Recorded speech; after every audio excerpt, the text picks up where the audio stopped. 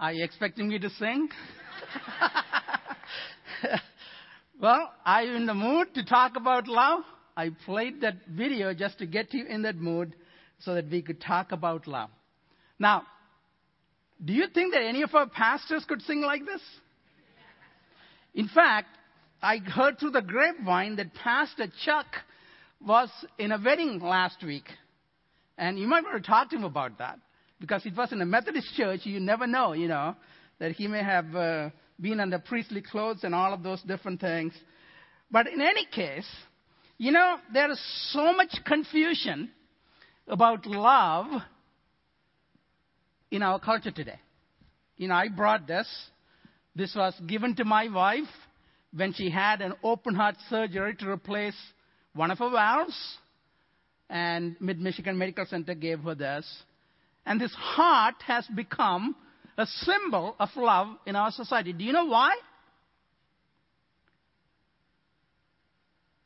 Anybody? There was a time that people felt the operating system of human being was really the heart. And so they put the greatest stuff about the greatest thing, which is love, in the heart itself. And as a result, heart has become the symbol of love in our culture today. But moreover, love is the word that we have been using for just about everything and anything. For example, when somebody says, I love my spouse, in the same breath, using the same word love, says, I love my pet. Do you love them differently? Or it's the same way? Or somebody says, I love my family, and in the same breath, using the same word, says, I love Detroit Lions. Do you love them the same way or somehow differently? And the list goes on and on and on. And as a result, there's so much confusion about the word love in our society and in our culture. The reason is we only have one word: love. It's very similar to we learned, I think, a year ago or so. In the English language, you means singular as well as plural. And therefore, in the absence of a context, for example, if I say, I love you, you have no idea whether I'm speaking to my wife over there or to all of you, right? Because it's singular as well as the plural. In the same way, in the English language, there's this word love. It's only one word that's there, and we throw that out at anything and everything, and as a result, we have some kind of a confusion. However, in the Greek language, the language of the New Testament, there are several words, but at least 3 of them are used very frequently. And you will see them on the screen. Each describing a different kind of love. For example, they would use the word eros to describe a love between a husband and a wife. So a husband could turn to a wife and say, I eros you. It means I love you romantically and sexually, things of that kind. And it's communicated differently. And therefore, other people hearing it wouldn't misunderstand it in any way whatsoever. Then there's a second word called philos, or philia is another way of another form of it. It's used to describe affection for other people, whether that's family, friends, children, parents, brothers and sisters. They would use the word philos or philia to express that. And again, there's no confusion when that word is used. I might turn to my daughter and say, I philos you, or philia you means I have an affection for you that's different than the love that I have for my wife. And the third word, which by the way was not very much used until the New Testament Christians popularized it. And they popularized for a very specific reason. That is, they saw this kind of love in God.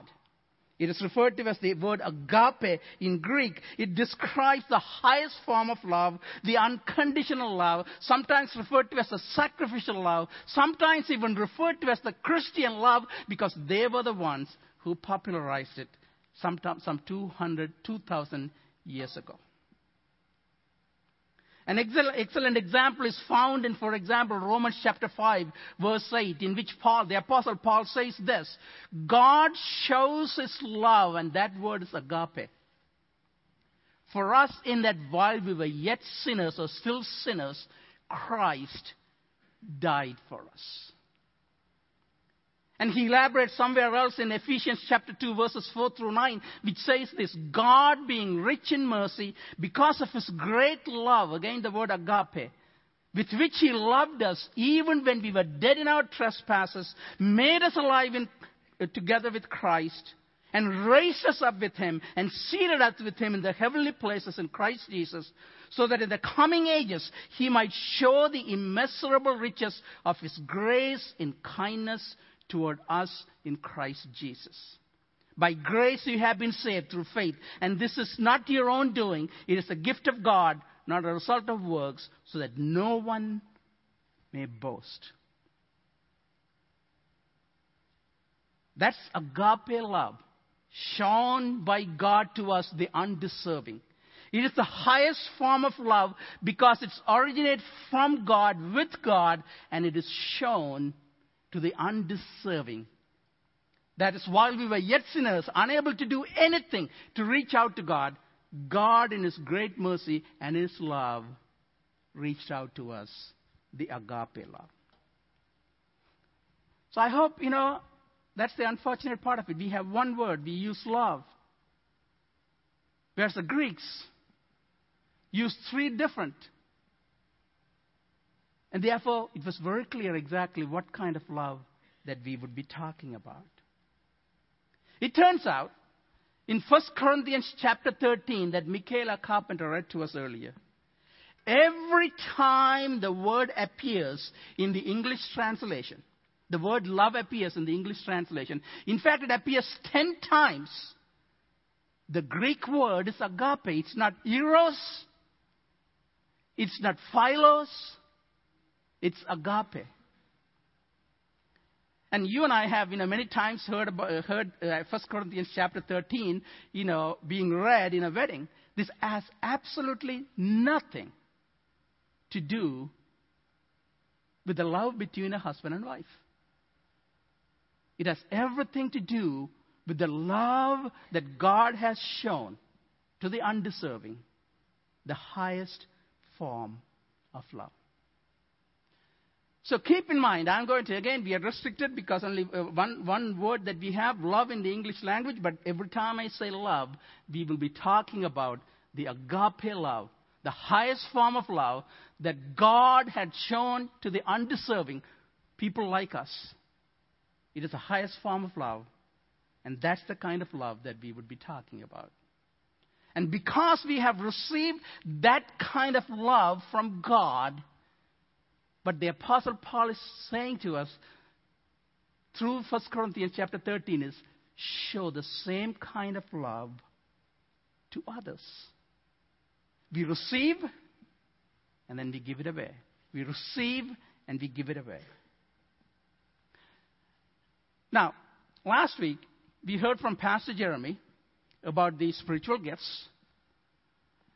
And it was very clear from that teaching, again, if you study the 1 Corinthians chapter 13, it's very clear that God had blessed this church, the Corinthian church, with all kinds of spiritual gifts. But instead of using those gifts to build up the body of Christ, they were arguing about which one is better, which reflects true spirituality. whether or not we should be using those in our worship services. And as a result, there was division in the church, and their worship services had become disruptive and chaotic. And so again, that's chapter 12. And in chapter 14, he's going to come and talk about the two gifts that we're really fighting about, the gifts of speaking in tongues and also the gifts of prophecy. And before he did that, he's building a foundation here in chapter 13 and saying, here's what he's saying. Here's the message of 1 Corinthians chapter 13. Cultivate and practice agape love.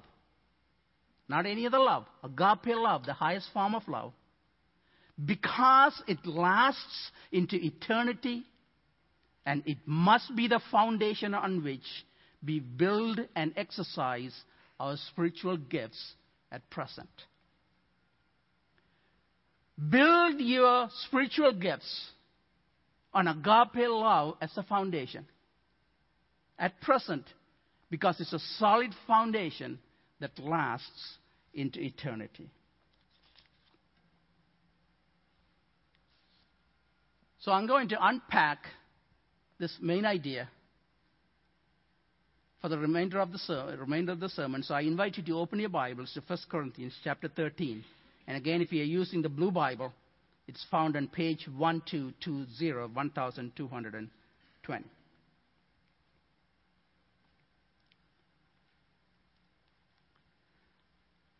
So here's the first point that comes off of this single sentence.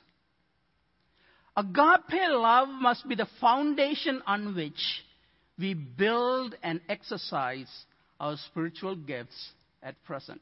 Agape love must be the foundation on which we build and exercise our spiritual gifts at present. And please look with me to verses 1 through 3. It begins, if I speak in the tongues of men and of angels, but have not love, that means agape love, I am a noisy gong and a clanging cymbal. And if I have prophetic powers and understand all mysteries and all knowledge, and if I have all faith so as to move mountains, but have not agape love, I am nothing. If I give away all I have, and if I deliver up my body to be burned, but have not agape love, I gain nothing. In these verses, the Apostle Paul is saying that without agape love, the spiritual gifts are nothing, and those exercising spiritual gifts become nothing as well. For example, notice in verse 1, there's a statement there, the second half of verse 1, it says, I am a noisy gong or a clanging cymbal. You see, in the Greek New Testament, the words I am in verse 1 actually mean I become or I have become. Not I am. I become or I have become. In other words, the person exercising spiritual gifts without agape love starts out as somebody with something to offer, but ends up as nobody with nothing to offer. Do you get it? The person exercising spiritual gifts without agape love starts out as somebody with something to offer, but ends up as nobody with nothing to offer. Whatever the person started with is gone. That's why one commentary put it this way. The absence of agape love in ministry means that I am changed for the worse. I have become hollow. I am nothing. I gain nothing for all of my effort.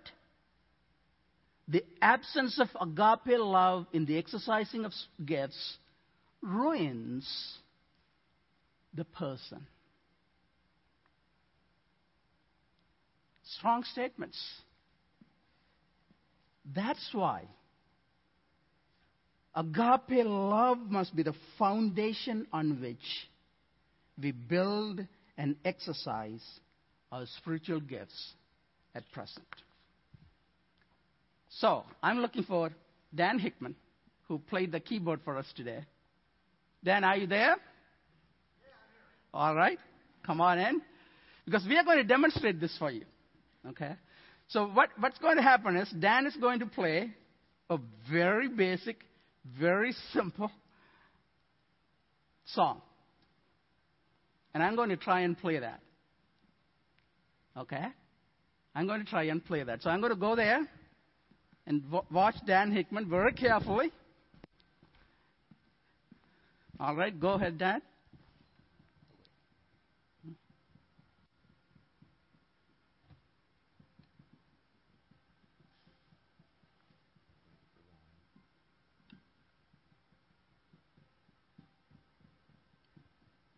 They could do it.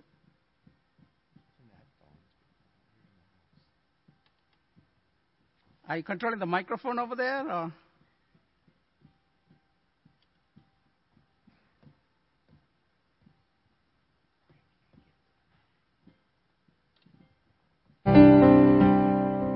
All right, here you go. You've got it.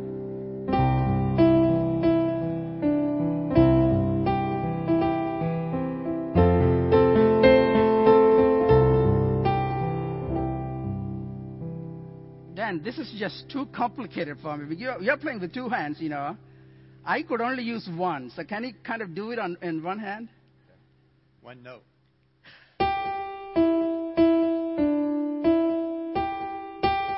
Okay, let's see.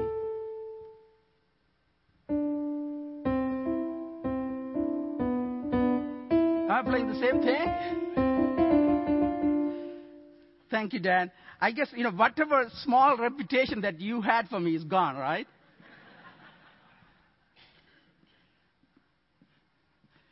Here's the thing. Whereas Dan has music theory as his foundation. And he has been cultivating it and practicing it all of his life. I have absolutely none of it. Right? And therefore, when Dan plays, you are into it. You are drawn into it. You are enjoying it. And you are even drawn into singing along as Dan plays. Whereas when I start playing, you are ready to walk out. Right? Or you thought, David is of some reputation, and that's gone. And that's how it is. When we exercise our spiritual gifts without agape love. And as the sermon unfolds, you will see that more and more and more. And that's why Paul instructed the Corinthians then, and through them instructs us now. Agape love must be the foundation on which you and I build and exercise our spiritual gifts. Now, let me provide two other examples because this is very important to grasp. For example, would you ever drive a car without a coolant or an oil? In fact, as a story, this is early in our marriage, and we went to visit some of our friends in Washington, D.C. area, and suddenly on our way back to Boston, the car heated up. So we pulled over to the closest gas station, and it was Sunday, and therefore, there was hardly anybody. But it turned out there was a mechanic who could not do much there for us. But he saw us somehow the fan was not working for whatever reason. The belt had gone bad or something like that, and the fan was not working. So this is what he said. Hey, it's Sunday, we cannot do anything for you. You have two choices. Either you could take a break and drive tomorrow, get the car repaired and drive tomorrow. Or I could hook up this fan directly to your battery, and it will work all the time. So if you have to pump gas somewhere along the way or something like that, pump it very quickly and get off on the road, and you will be all right, which is what we did. And so we got home safely, and things of that kind. And the next morning, I got up, time to go to work. I started the car, and the engine was totaled. It was gone. Because it was not being cooled while I was driving. And it's the same way with the spiritual gifts. Again, we all have spiritual gifts, but the first things first, we have to build agape love as a foundation before we exercise our spiritual gifts. Here's another example. Now, in 2010, there were 2 earthquakes, one in Haiti, and the other one was in Chile. The one earthquake in Haiti was a lesser magnitude. It was 7.0 on the Richter scale, so much lower. Whereas the one in Chile was 8.8, so it was 1.8. That's a huge difference in terms of the earthquakes and things like that. The lesser one that was in Haiti killed more than 200,000 people. Whereas the more severe one in Chile killed about 700 people. Why was that? Chile, as a more industrial, more economically advanced nation, had adopted earthquake-proof technologies to build their buildings. Most of the time, they're about the foundation. They're on the foundation. They can roll a little bit. They can flex a little bit, things of that kind. Whereas Haiti, as a poor country, did not and could not. As a result, there were more deaths in Haiti than in Chile. God has given us spiritual gifts to build up His body, the church. Therefore, use them by all means. As Pastor Jeremy said last week, use them by all means. They are gifts to us to build His body. But let us make sure that we build and exercise them on a solid foundation of agape love. Without it, you and I would become worse off than when we started. We would be ruined. We would become nothing, zero, nada, zilch. That's the first point that the Apostle Paul is making.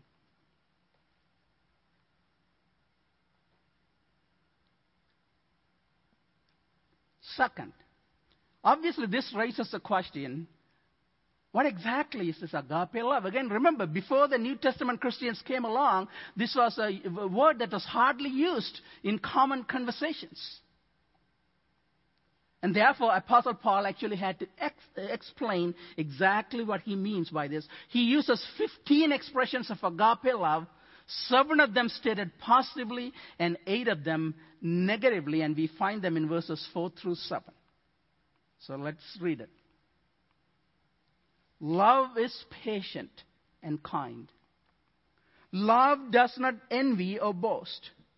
It is not arrogant or rude. It does not insist on its own way. It is not irritable or resentful. It does not rejoice at wrongdoing, but rejoices with the truth. Love bears all things, believes all things, hopes all things, endures all things, and love never ends.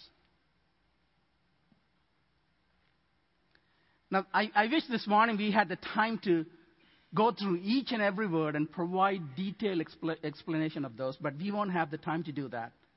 So let me surface 5 thematic statements from what Paul had said in verses 4 through 7.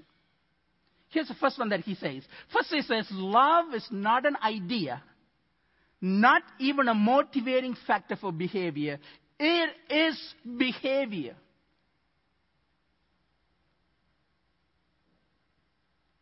For example, it is patient should have been translated as love waits patiently. Therefore, then we could begin to ask the question, what exactly does it mean? What behaviors are appropriate for a patient person? And the same is true of love is kind. The second one that Paul says is that love, the agape love, promotes others instead of self. For example, love does not envy. Love does not boast. Love does not insist on its own way.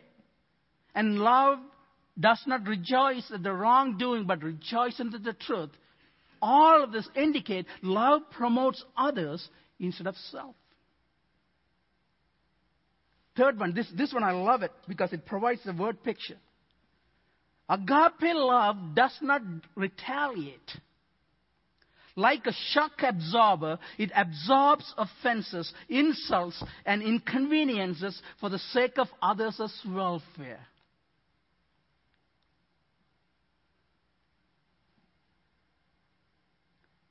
For example, love is not irritable. It is not rude. It is not arrogant. It is not resentful. These are all self-absorbing attributes of love, behaviors of love. Love does not retaliate. Like a shock absorber, it absorbs offenses, insults, and inconveniences for the sake of others' welfare. Fourth one. Agape love for sure acts in the present. No question. But it is also prepared for the future. Agape love acts in the present, but it is also prepared for the future. Now on the big screen, you see those 4 statements. Love bears all things, love believes all things, love hopes all things, love endures all things, things of that kind. It is said to be, what English professors will tell you is it's in a chiasm. It is a fancy word for the fact there's a mirror that runs through B and B prime. As a result, A and A prime go together. B and B prime go together. And usually, most of the time, that means they mean the same thing. For example, love bears all things is present. At present, love bears all things. Similarly, love endures all things. It's present. Love presently endures all things. Insults and inconveniences and offenses, all of those different things. Then the middle ones go together. So love believes all things. That's about the future. And love hopes all things. It's about the future. So in these 4 sentences, so to speak, the Apostle Paul is communicating the idea love is both present and future. It acts in the present, but is prepared for the future as well. And one commentary put it this way: there is nothing love cannot face. Love has a tenacity in the present, buoyed by its absolute confidence in the future, that enables it to live in every kind of circumstance and continually to pour itself out in behalf of others.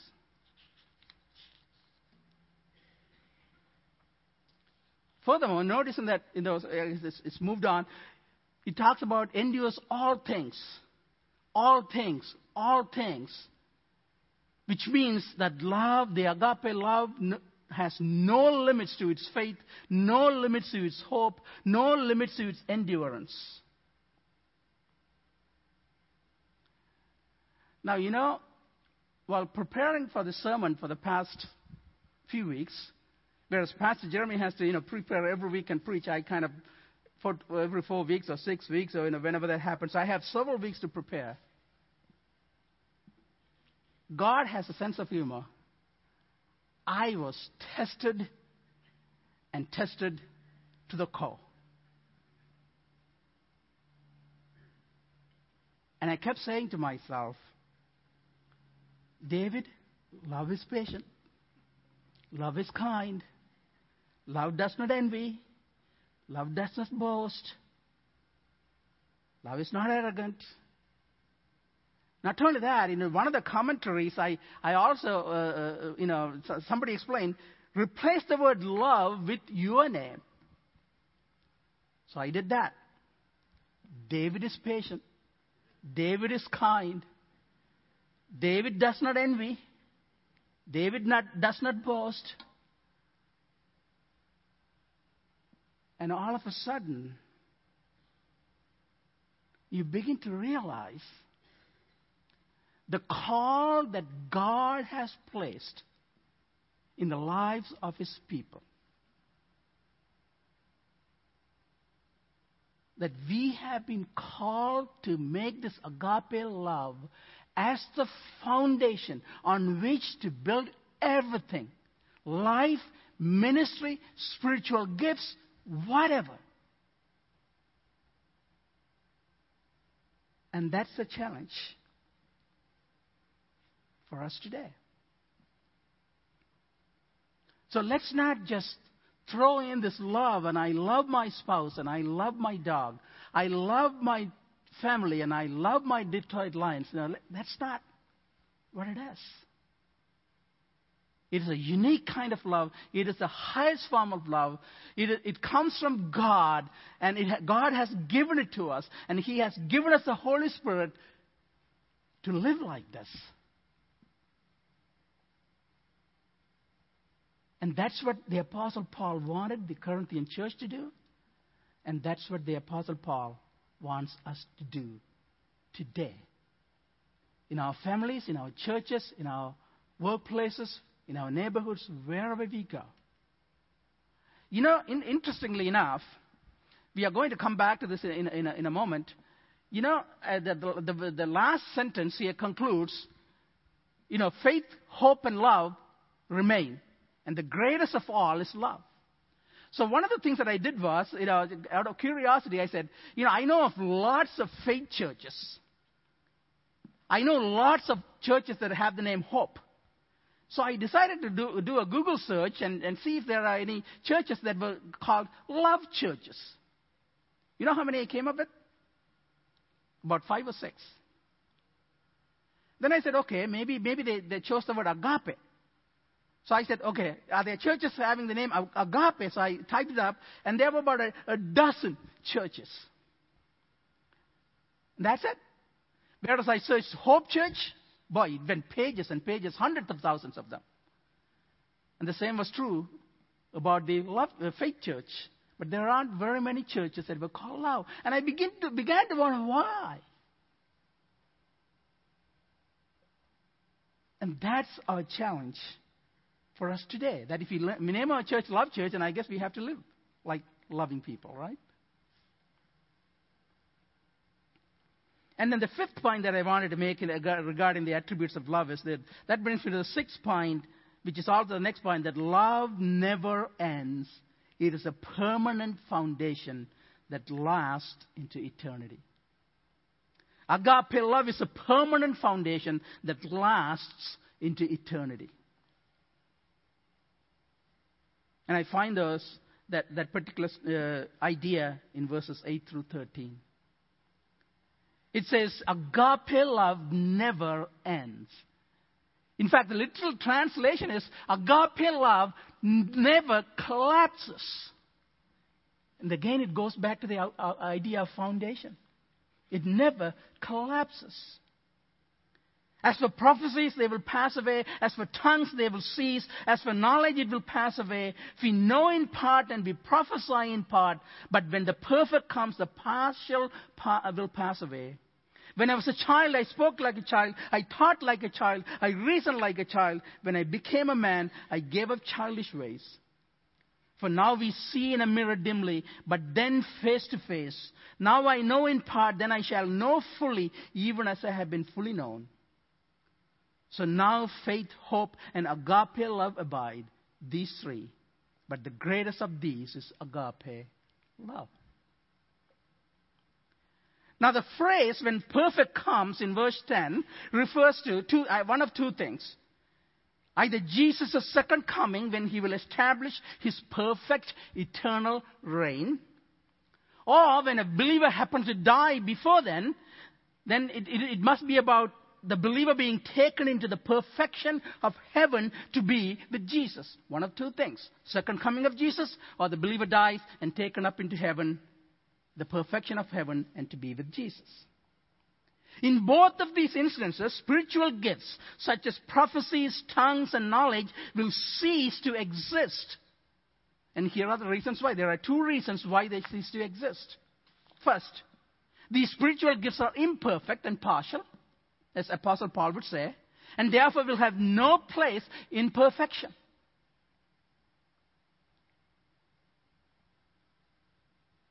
And Paul uses an illustration there. He says it's similar to childish behaviors ceasing as the person grows into adulthood. Although I must admit, my wife, Jem, keeps telling me sometimes I behave like a child. But that's the idea. As you know, can you imagine, you go into a shopping mall and an adult sits in the shopping cart sucking his thumb?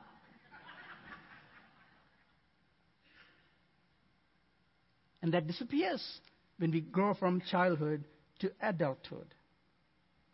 Second, spiritual gifts become irrelevant and unnecessary. And here's the reason why. A commentary put it beautifully, so I'm not going to even change it. Here's what the commentary says. Prophecies are messages from God. But when we stand before Him and hear His voice, there will be no more need for prophets to relay His words to us.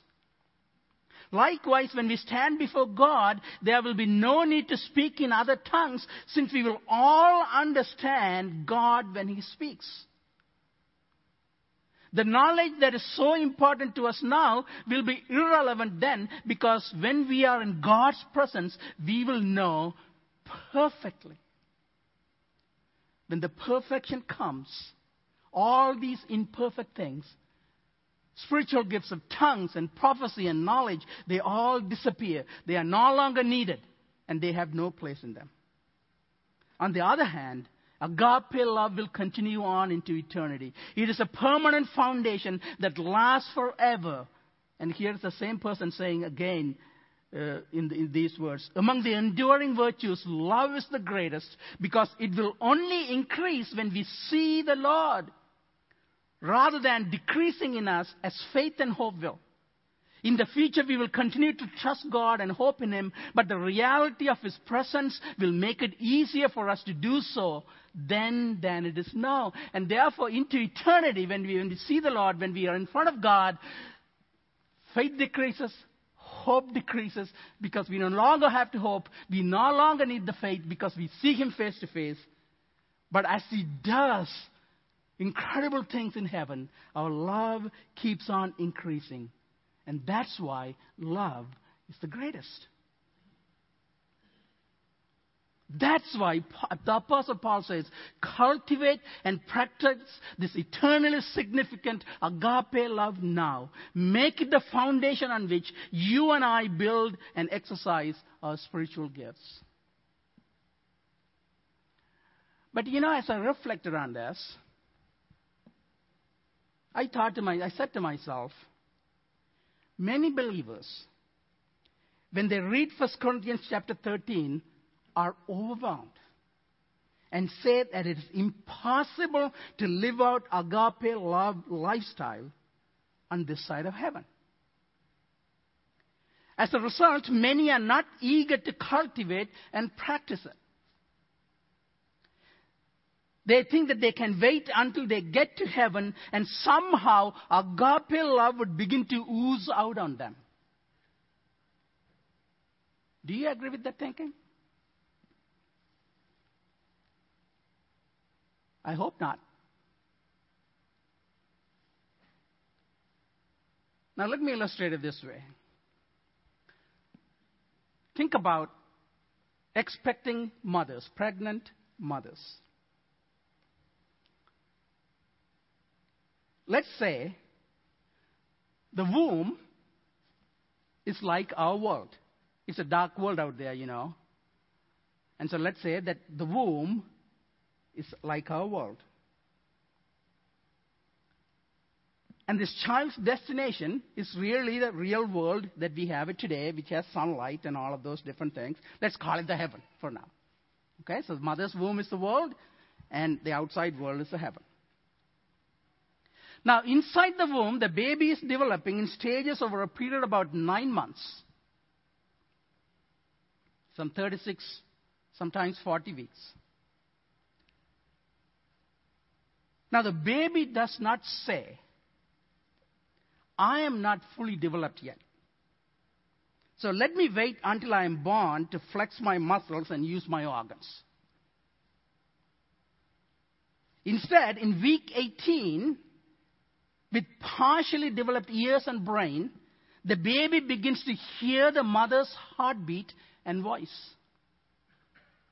By week 25, the baby startles in response to loud noises from the outside world and can even hear the father's voice if the father stays close enough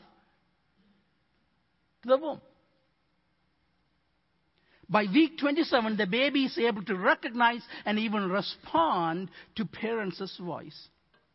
So parents begin to speak and sing to the baby and even call the baby by name if they had already picked out the name. At times the baby responds, and all of this is by a baby who is still not fully formed or developed.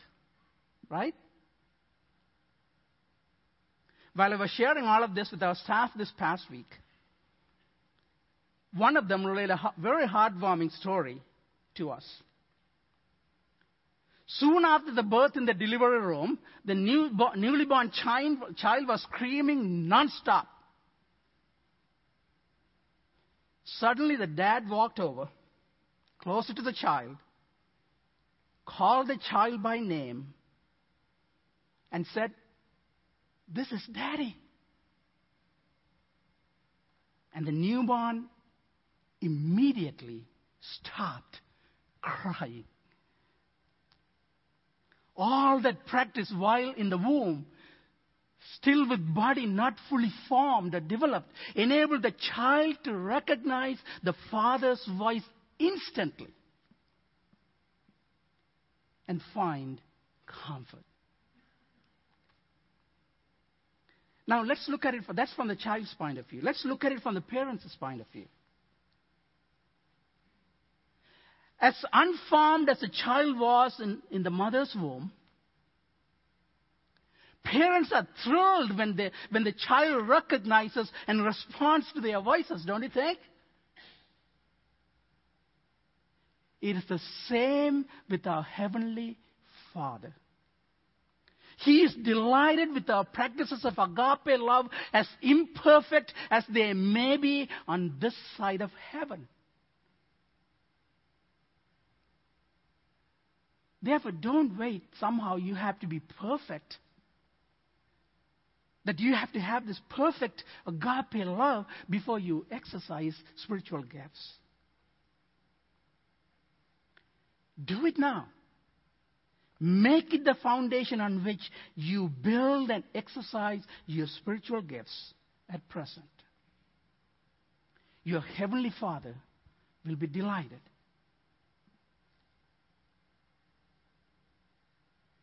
The life that is so touched by the never-ceasing agape love of God in Christ, enabled by the Holy Spirit, cultivates and practices agape love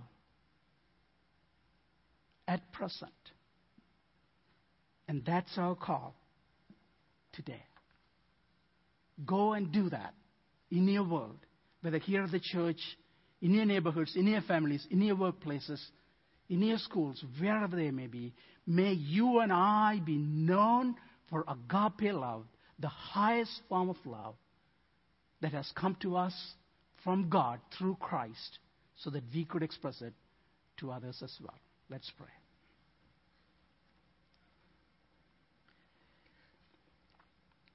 Father God, we thank you for these words from Apostle Paul.